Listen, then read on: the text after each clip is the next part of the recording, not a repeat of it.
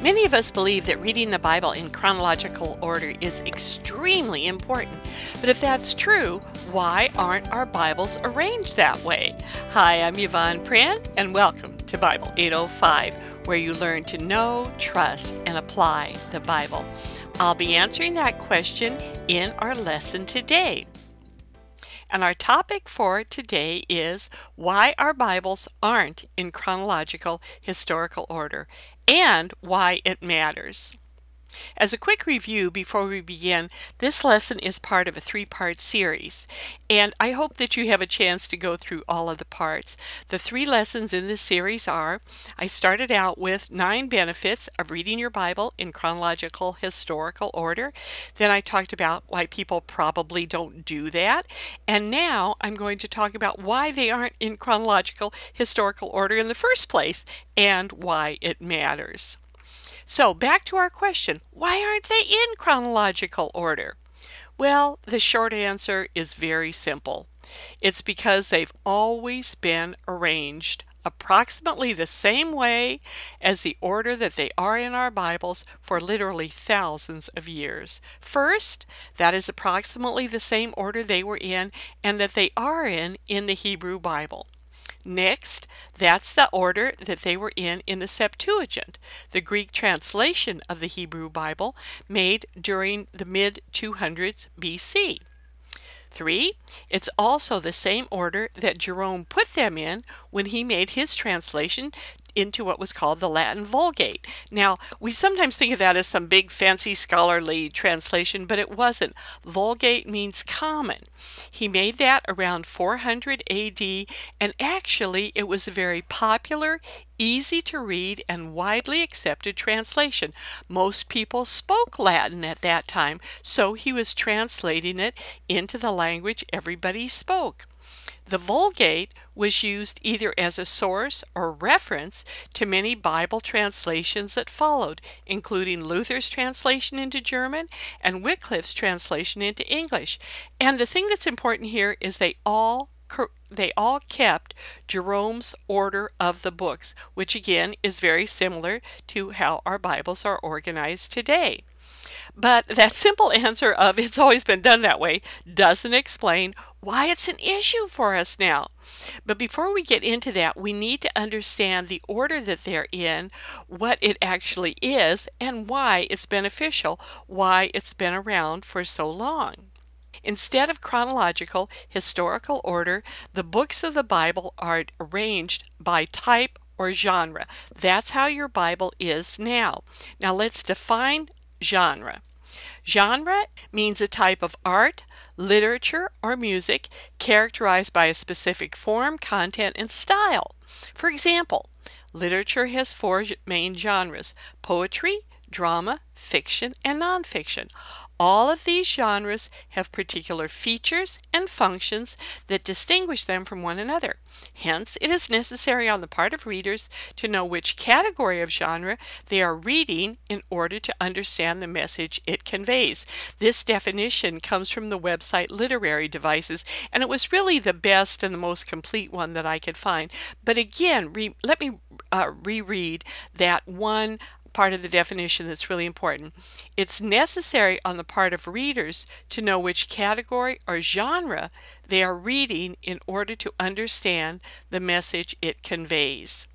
Understanding genre is extremely important, and knowing what genre a book of the Bible falls within is necessary to interpret the book. And I would assume that when they organized the Bible early on, they did this to actually help readers. For example, you don't read a book of history such as Acts in the same way you read a book of prophecy such as Revelation. Now, how are the different genres organized in the Bible? Here's how it goes. In the Old Testament, the organization of the genres is into history, poetry, and prophecy. History, we have Genesis through Esther. Poetry, we have Job through Psalms to the Song of Solomon. And then prophecy, we have the major and the minor prophets. In the New Testament, it's very similar. Again, remember, Jerome just followed along with what they'd done in the Old Testament, and he was the first one to really organize the New Testament all in the order that we have it in today. It's organized in history, letters, and prophecy. History, the Gospels and Acts. Letters, first we have the letters of Paul, then the others such as Peter, James, and John. And then finally, prophecy, we have the book of Revelation. Now we're going to look at very specific examples of genre and how to interpret the various ones when I go through the Bible in the coming year. I'll be referring to, and I highly recommend the book, How to Read Your Bible for All It's Worth by Gordon Fee and Douglas Stewart. It's one of the best commentaries out there, and it's very readable. It's a layperson's, it's written for the layperson on genre organization. Let me read you a quote that they have in their introduction. They say, "We affirm that there is a real difference between a psalm on the one hand and an epistle on the other. Our concern is to help the reader to read and study the psalms as poems and the epistles as letters. We hope to show that these differences are vital and should affect both the way one reads them and how one is to understand their message for today." But this understanding of genre, as important as it is, I do not believe is enough for readers today because, unlike past readers, we don't know the underlying history of the content of the Bible. This, I just, as I studied it, I can't emphasize how important this is. You see, we live in a post-Christian world, and in many ways, it's a post-biblical world. In the world of the Old Testament, and much of the recorded history of the Western world, including Europe and the Americas, the Bible, the scriptures with the Old Testament and then later when the New Testament was added, that was the basis of culture, of education. It was the reference point of art and music. If you were an educated person, you knew the Bible inside out, upside down, really well first. That was the reference point. Every religious or educated person knew the history, the facts, the main characters that were in the scriptures. If you read a psalm that included the line, quote, of David when he pretended to be insane before Abimelech, you knew the story he was referring to. If you saw a painting titled Lydia of Thyatira, you would know what that was all about. If you heard the Messiah sung, you would know where the passages could be found in the Bible and the context of them. It's not like that today. People have no idea of the history underlying the content or the genre organization.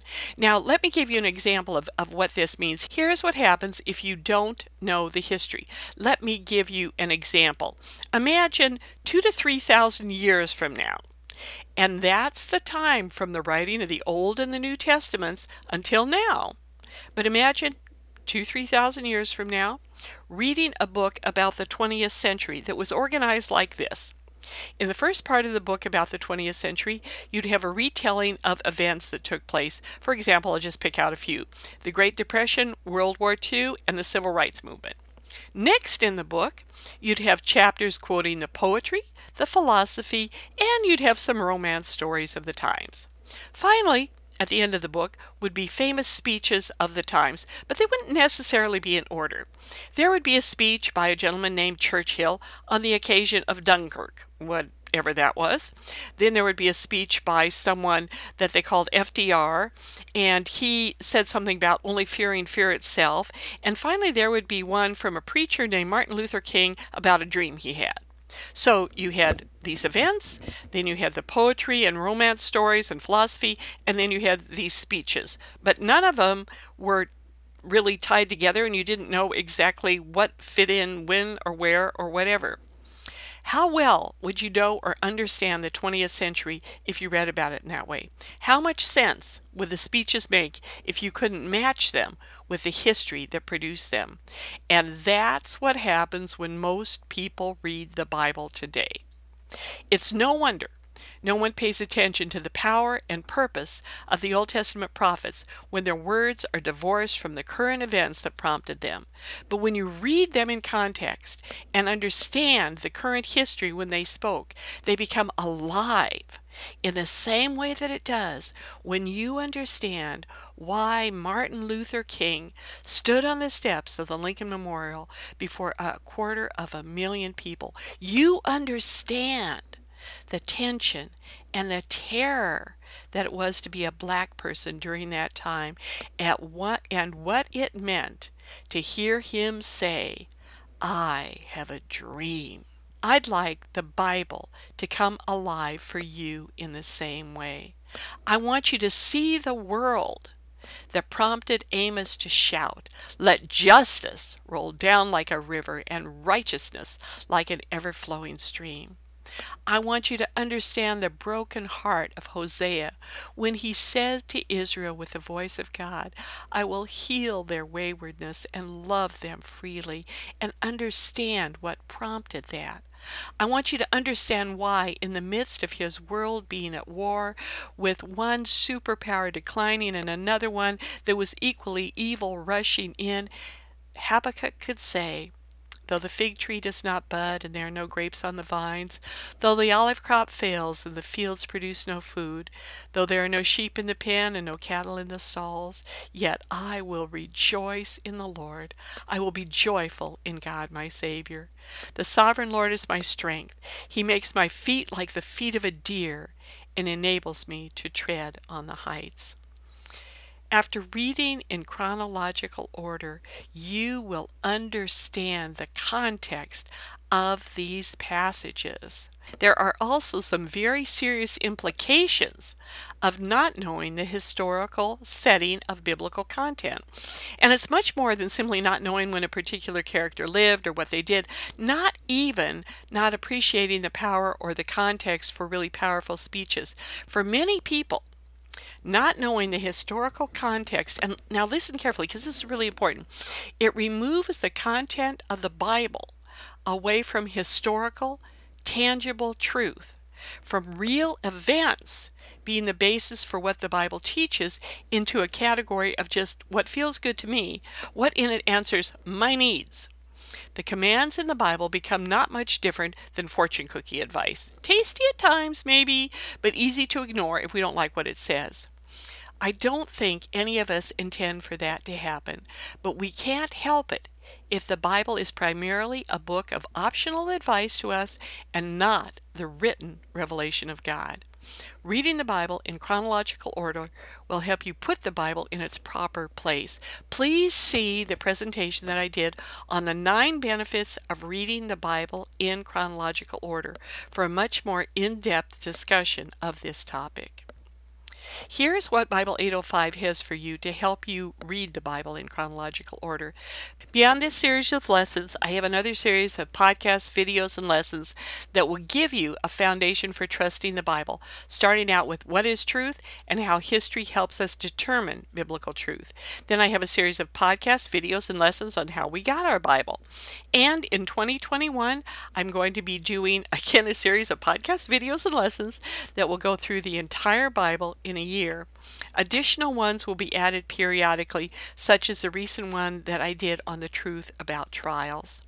Along with the lessons are reading plans each day where you will read a passage in chronological historical order, plus either a psalm or a proverb. And by the way, I have a podcast and video on why I put them in the order that I did. This will be my order of things is a little bit different than anything else you'll see anywhere else, but I did that after a tremendous amount of historical study and all kinds of things, and I do explain to you why I did them the way that I did them. I think it's going to be really, really good. But anyway, moving ahead, and then I also did some blank journal pages for you to record impressions and applications. I think these are just extremely important. All of the above content and all of the resources for it are all on Bible805.com. Look at Bible805.com, www.bible805.com, as the hub for the different resources. Some are free, some have a modest cost, but this is how you can get to all of them. Let me just, before I close out, a few application cautions on what I'm talking about. A lot of people today, instead of reading their Bible, read devotional books, and they can be useful. I know I wrote one, Devotions for Church Communicators. I wrote it initially a number of years ago, and I've recently updated it. However, I also know from writing one that they tend to have one focus, and they're very selective in how they pick out and interpret scriptures. I tried very, very hard not to put in applications or implications or commentary that was not supported by the verses that I used, but that's tough, and I'm certainly not infallible on that. And so I would encourage you, though, to just be very, very cautious about this and never let a devotional book replace your Bible reading. They are never a substitute for that. Now, one thing that's especially important on application here for parents, grandparents, and those who care about children or who are involved in children in any way, instead of or in addition to any kind of a devotional for children, and again, I know there's some lovely ones out there, but I cannot recommend this enough, that you read them the Children's Story Bible by Catherine Voss. This book is over 70 years old, and it is still absolutely wonderful. It really mirrors the complete Bible story in chronological order, and it is an excellent foundation for a life of a true view of the Bible. I personally know the value of it. That's what our mother read to my sister and I every night before bed. And I didn't even realize it till recently how that played such an important part in so convincing me of the importance of the history of the whole Bible. I grew up knowing it. I can't imagine not knowing it. And so when things happen, like one time a number of years ago, my husband and we had a rather large singles ministry, and in this pretty good sized group, this is when we were first just starting it, I'd say there was probably 40 people anyway. I just decided, I don't know what made me want to do this, but anyway, we were all sitting in this giant circle, and I said, let's go around and everybody just very quickly share your favorite Bible character. And I was absolutely astounded. And these were people that, had been coming to church for a while, and the majority of them at that time were believers, and probably 3/4 of them said, no, I don't have one. Or, can't say that I've read the Bible enough to pick somebody out. And I realized at that time that many people, even if they've trusted Jesus as Savior, don't have a grasp of the whole Bible. We're going to be doing that in Bible 805, but this Children's Story Bible is a great thing to share with younger children, and it's also really useful for adults to read also. So get it for the kids in your life, but read it first. For all of us, though, now, join me in an extraordinary adventure of getting to know God's Word more deeply than ever. Commit to reading through the Bible in chronological, historical order in the coming year. I'll be doing it every day, every week with you. I have done it for decades, but I love starting over again each year and always learn so much. It's an adventure that might not be safe, as it might shake up and transform every part of our lives, but it will be good. That's all for now. Please check out the notes from this lesson, related resources, and helpful links at www.bible805.com. If the podcast has been useful to you, please consider supporting it through your donations and prayers. For links on how to do that, again, check out www.bible805.com. and I thank you so much in advance for your very needed support. I'm Yvonne Prand, your fellow pilgrim, writer, and teacher for Jesus, and I'd like to close with this benediction. May you know the invitation of God to move from confusion to clarity, from wandering to rest, from loneliness to knowing you are loved, from turmoil to peace, from wherever you are on your spiritual journey to a growing knowledge of God's Word and in your personal relationship with the Father, Son, and Holy Spirit. Amen.